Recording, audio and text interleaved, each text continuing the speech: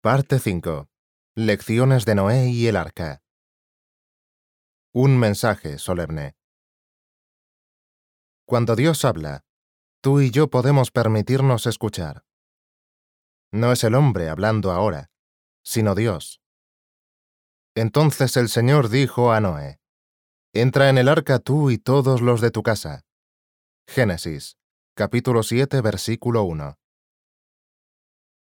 Tal vez algún escéptico esté leyendo esto y diga: Espero que el señor Moody no vaya a enseñar sobre el arca. Pensé que las personas inteligentes habían renunciado a eso. No he renunciado a eso. Cuando lo haga, habré renunciado a la Biblia entera.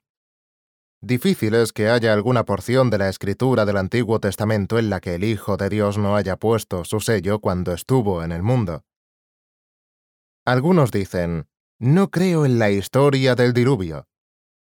Cristo conectó su propio regreso a este mundo con ese diluvio, porque como en los días de Noé, así será la venida del Hijo del Hombre. Pues así como en aquellos días antes del diluvio estaban comiendo y bebiendo, casándose y dándose en matrimonio, hasta el día en que entró Noé en el arca, y no comprendieron hasta que vino el diluvio y se los llevó a todos.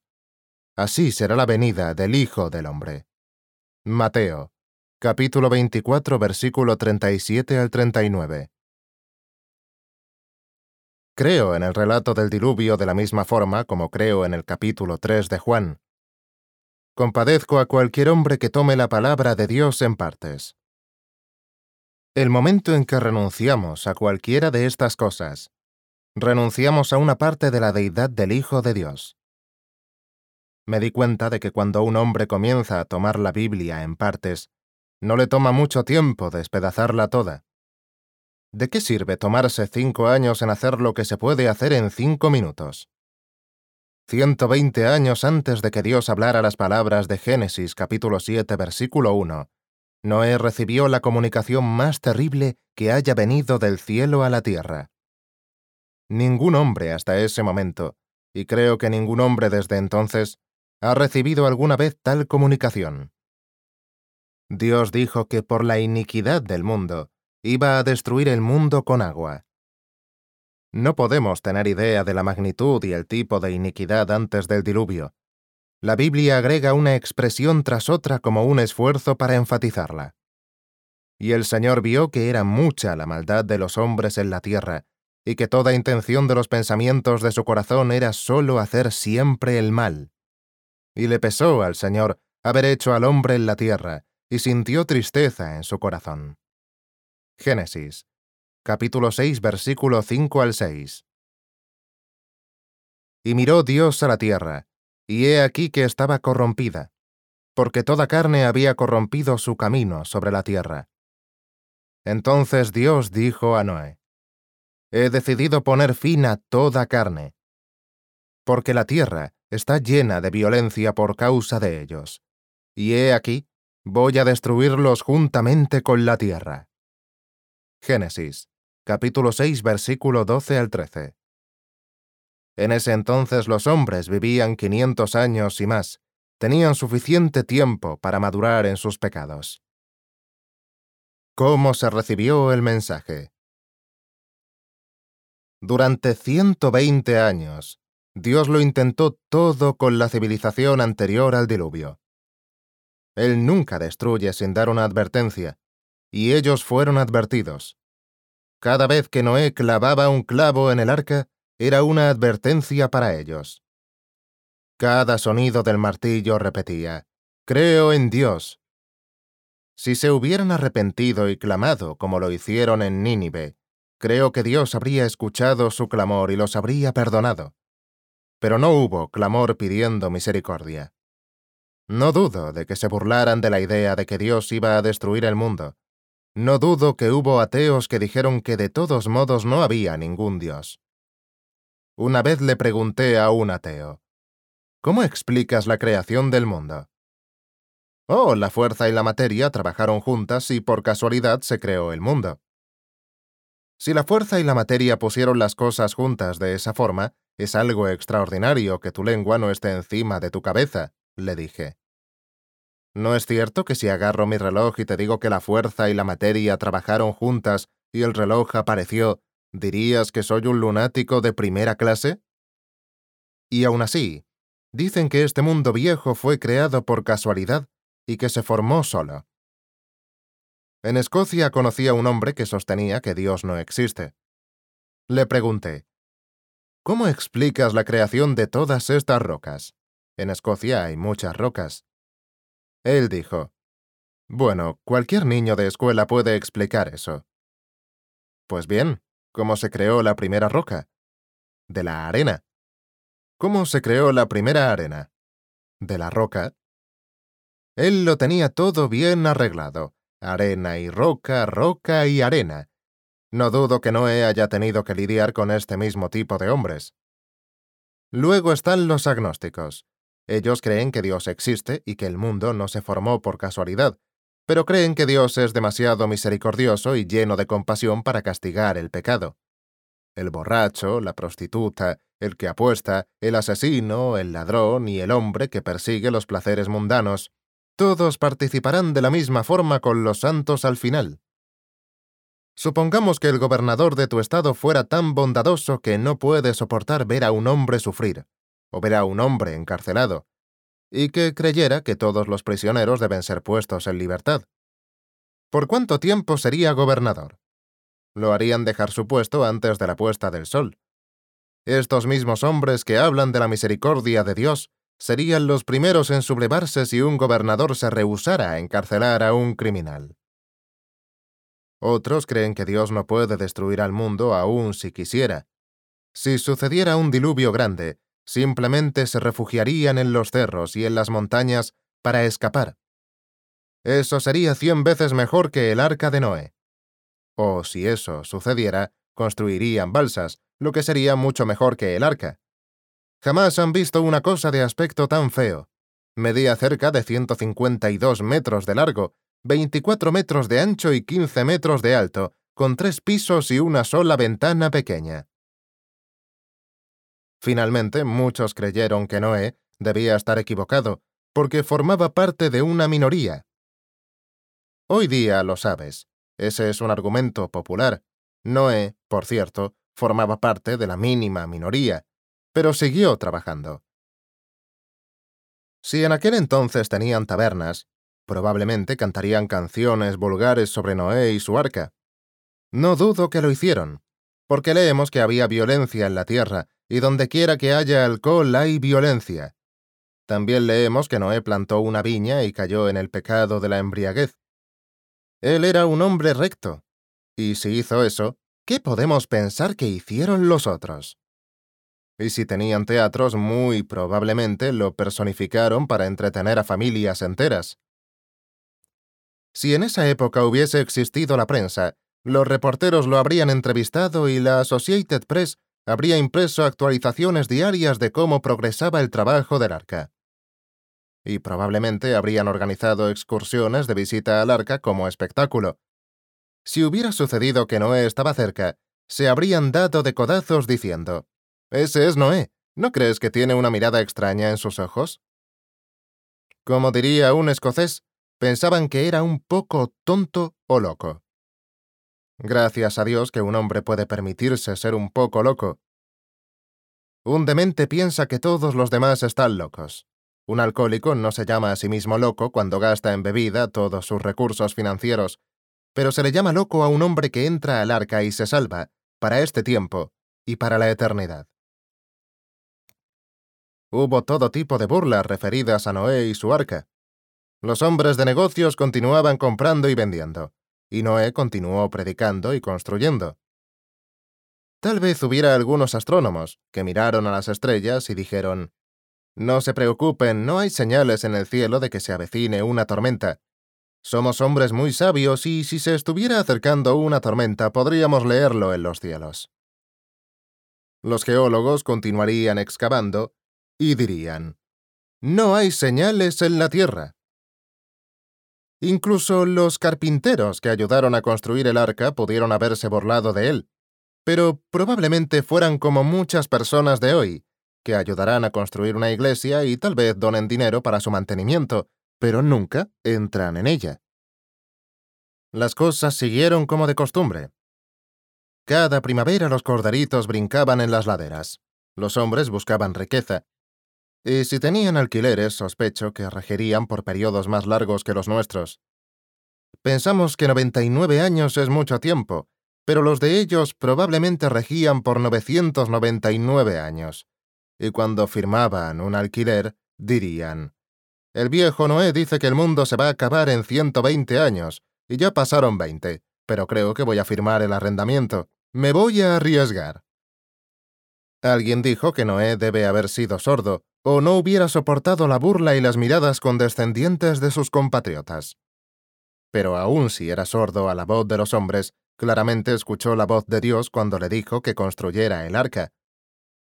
Puedo imaginar que después de que pasaron 100 años y se terminó de construir el arca, la gente diría: ¿por qué dejó de trabajar? Noé viajó predicando, diciéndoles a las personas sobre la tormenta que se avecinaba. Les advirtió que a menos que se refugiaran en el arca, Dios iba a eliminar a todos los hombres de la faz de la tierra. Pero no pudo lograr que un solo hombre le creyera, excepto su propia familia. Algunos de los ancianos habían fallecido. Murieron diciendo: Noé está equivocado. Pobre Noé. Tuvo que haber pasado momentos difíciles. No creo que yo hubiera tenido la gracia de trabajar durante 120 años sin un solo convertido, pero él solo se afanó y creyó la palabra de Dios. Entonces se acabaron los 120 años.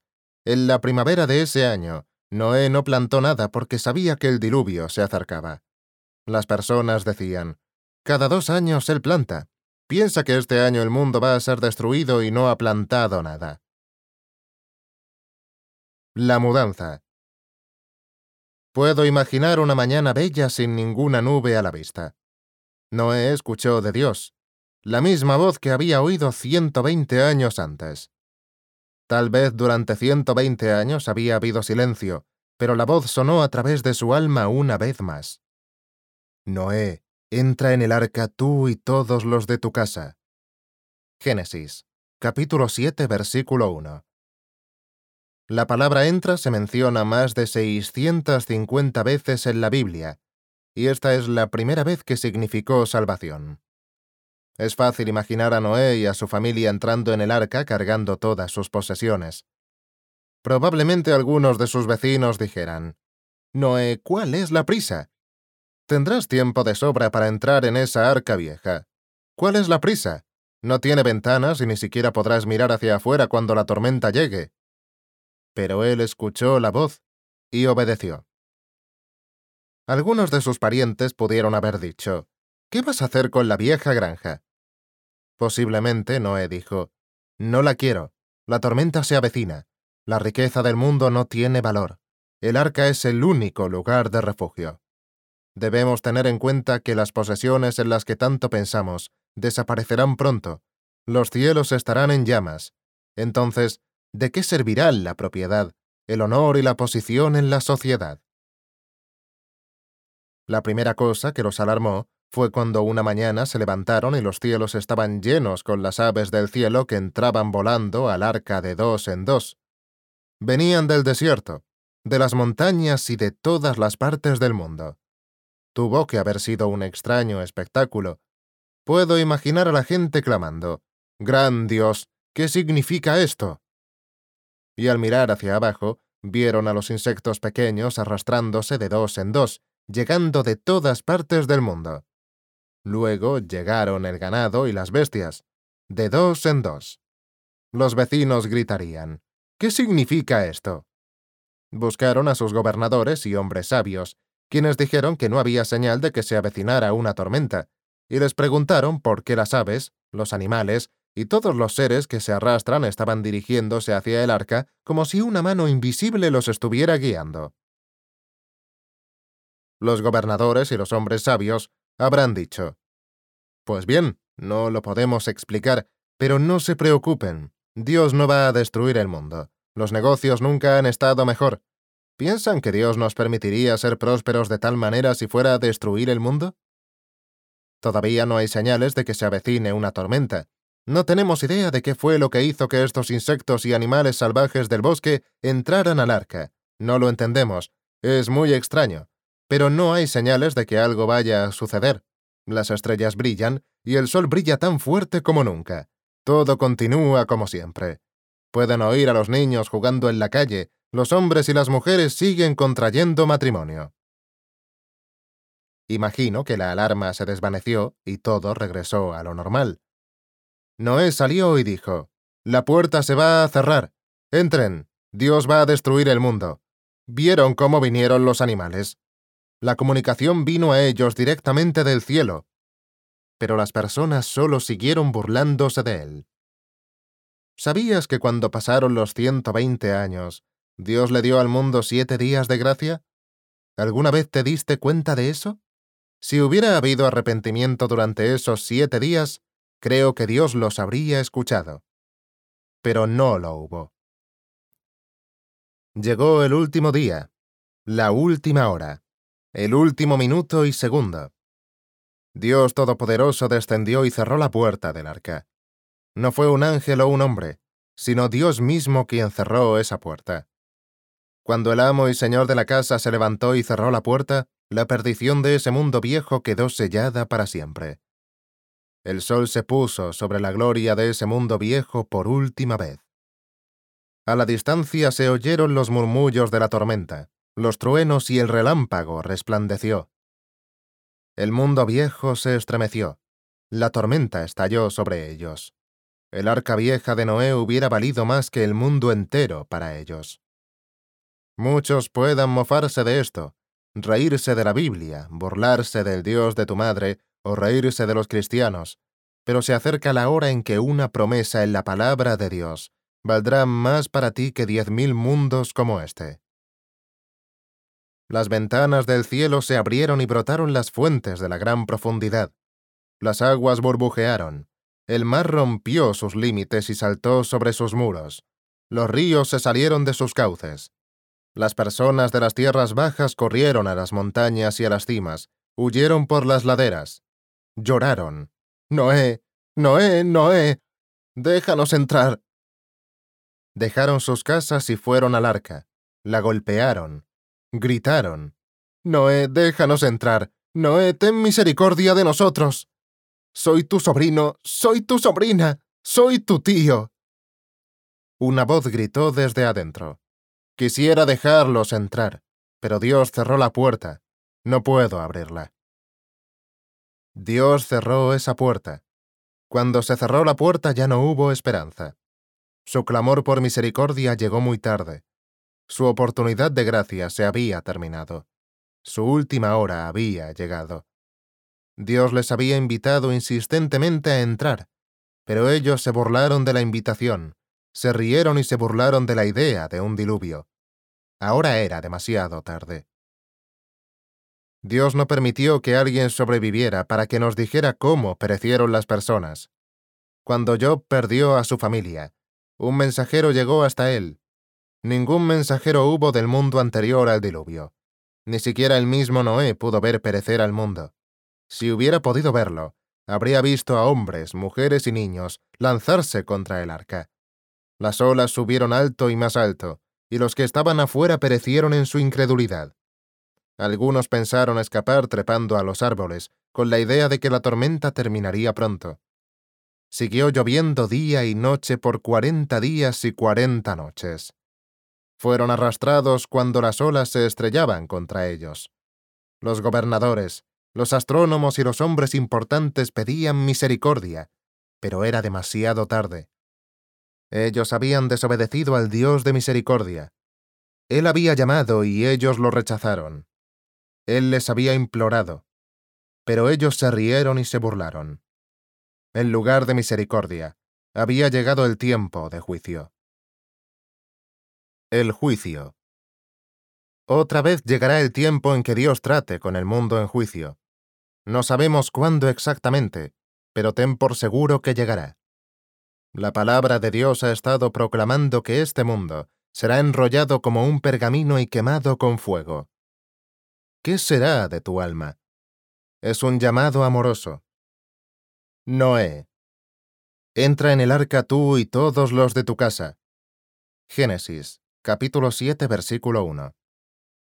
24 horas antes de que la lluvia empezara a caer, el arca de Noé no valía mucho más que la leña, pero 24 horas después de que la lluvia empezara a caer, el valor del arca de Noé era mayor que todo el mundo.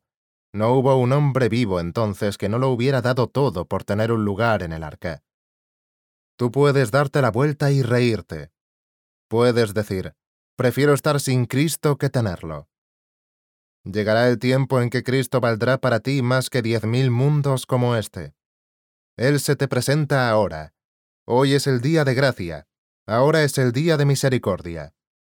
Si lees tu Biblia con atención, encontrarás que Dios siempre precede el juicio con la gracia. La gracia es precursora del juicio. Él llamó a los hombres en amor durante los días de Noé, que pudieron haberse salvado si se hubieran arrepentido durante esos 120 años. Cuando Cristo vino y les imploró a las personas en Jerusalén, ese era su día de gracia, pero ellos se burlaron y se rieron de él.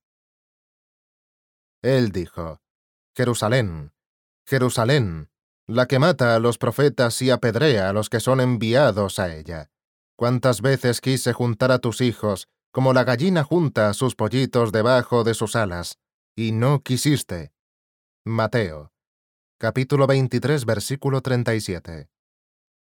40 años después, miles de personas rogaron que se les perdonara la vida. Más de 1 millón perecieron en esa ciudad. En 1857, un avivamiento recorrió este país desde el este hasta la costa del Pacífico. Era Dios llamando a la nación para sí mismo. En ese entonces 500.000 de personas se unieron con la Iglesia, y luego estalló la Guerra Civil. En 1857 el país fue bautizado con el Espíritu Santo, y en 1861 fue bautizado con sangre. Ese fue un llamado de misericordia que precedió al juicio. ¿Están a salvo tus hijos? La escritura que seleccioné tiene una aplicación especial para las personas y los padres cristianos. A Noé se le dio el mandamiento de la escritura no solamente para su propia seguridad, sino también para la seguridad de su casa. La pregunta que le hago a cada padre y madre es esta. ¿Están tus hijos en el arca de Dios? Tú puedes ignorarla, pero es una pregunta muy importante. ¿Están tus hijos adentro? ¿Están tus nietos adentro? No descanses ni de día ni de noche hasta que logres que tus hijos entren. Creo que mis hijos tienen 50 tentaciones en donde yo tuve una. Creo que en las ciudades grandes hay una trampa del diablo en la esquina de cada calle para nuestros hijos e hijas. Y no creo que deberíamos desperdiciar nuestro tiempo acumulando riquezas y posesiones mundanas. ¿He hecho todo lo que puedo hacer para lograr que mis hijos entren? Ese es nuestro trabajo. Punto. Ahora, permíteme hacerte otra pregunta. ¿Cómo se habría sentido Noé si cuando Dios lo llamó a entrar en el arca, sus hijos se hubieran negado a ir con él? ¿Qué habría sentido si él hubiera sido tan mal ejemplo que sus hijos no tuviesen fe en su palabra? Habría dicho, ahí está mi pobre hijo en la montaña. Hubiera preferido morir yo.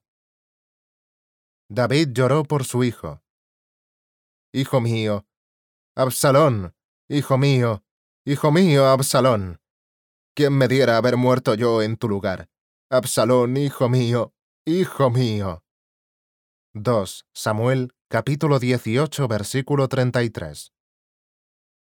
Noé amaba a sus hijos y ellos confiaban en él. Hace varios años alguien me envió un papel. Contenía un artículo que estaba marcado. El título era ¿Están todos los niños adentro?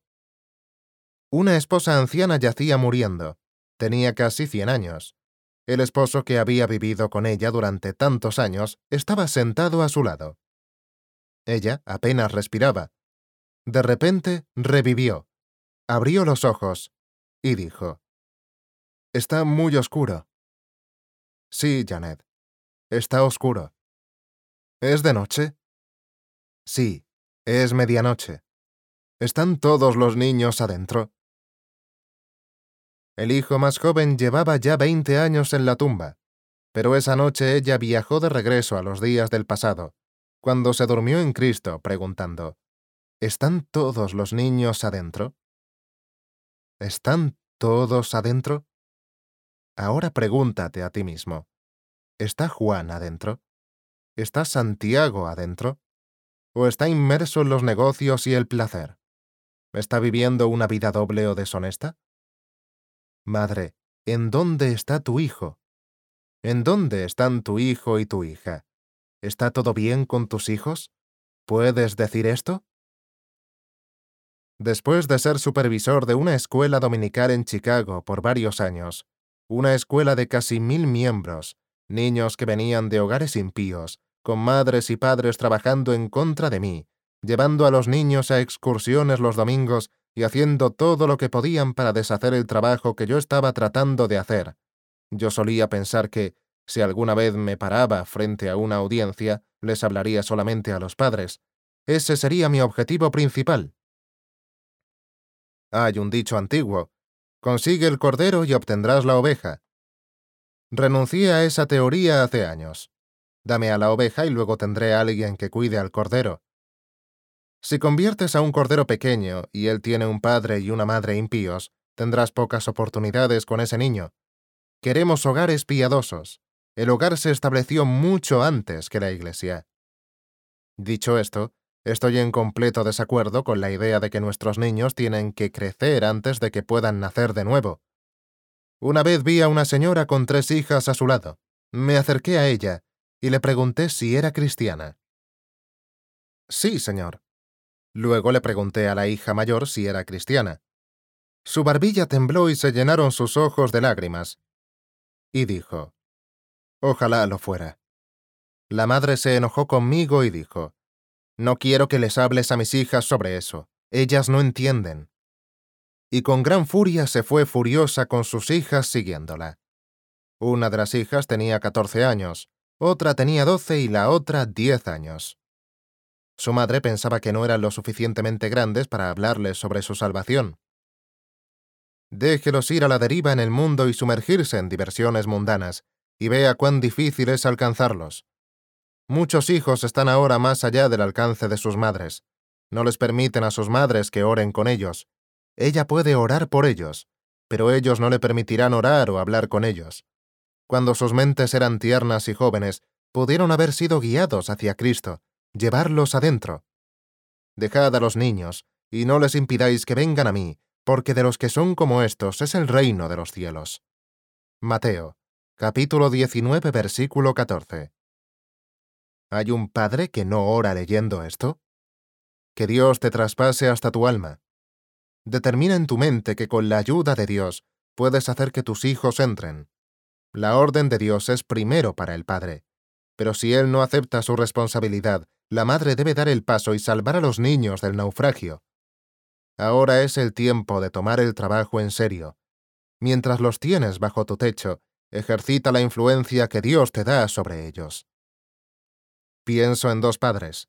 Uno vivía a la orilla del Mississippi y el otro en Nueva York. El primero dedicó todo su tiempo a acumular riquezas. Tenía un hijo a quien estaba muy apegado. Un día el hijo fue llevado a casa herido gravemente. Se le informó al padre que el hijo viviría solamente por un corto tiempo, y le dio la noticia al hijo tan suavemente como pudo. Padre, ¿dices que no viviré? Entonces ora por mi alma, le dijo el niño. Ese padre nunca había orado por su hijo y le dijo que no podía. Poco después el niño murió. Desde entonces el padre ha dicho que hubiera dado todo lo que poseía si pudiera traer de regreso a su hijo solamente para ofrecer una breve oración por él. El otro padre tenía un hijo que había estado enfermo durante algún tiempo. Un día llegó a casa y encontró a su esposa llorando. Ella le dijo, «No puedo evitar creer que esto va a ser fatal». El hombre dijo, «Si así lo crees, por favor, ¿se lo puedes decir a él?». Pero la madre no le pudo decir al niño. El padre fue al cuarto del niño enfermo y vio que la muerte estaba cerca. Dijo, «Hijo mío, ¿sabes que no vas a vivir?». El pequeño vio hacia arriba y dijo, «No, ¿Es la muerte lo que siento venir sobre mí? ¿Moriré hoy? Sí, hijo mío, no pasarás el día. El pequeño sonrió y dijo, Pues bien, padre, esta noche estaré con Jesús, ¿no? Sí, pasarás la noche con el Señor. El padre se quebrantó y lloró. El pequeño vio las lágrimas y dijo, No llores por mí. Iré a Jesús y le diré que desde que tengo memoria tú has orado por mí. Tengo 3 niños. Si Dios decidiera quitármelos, preferiría que le dieran ese tipo de mensaje a él, en lugar de tener toda la riqueza del mundo entero. Oro a Dios porque pueda decir algo que te motive, padre, madre, para que metas a sus hijos en el arca.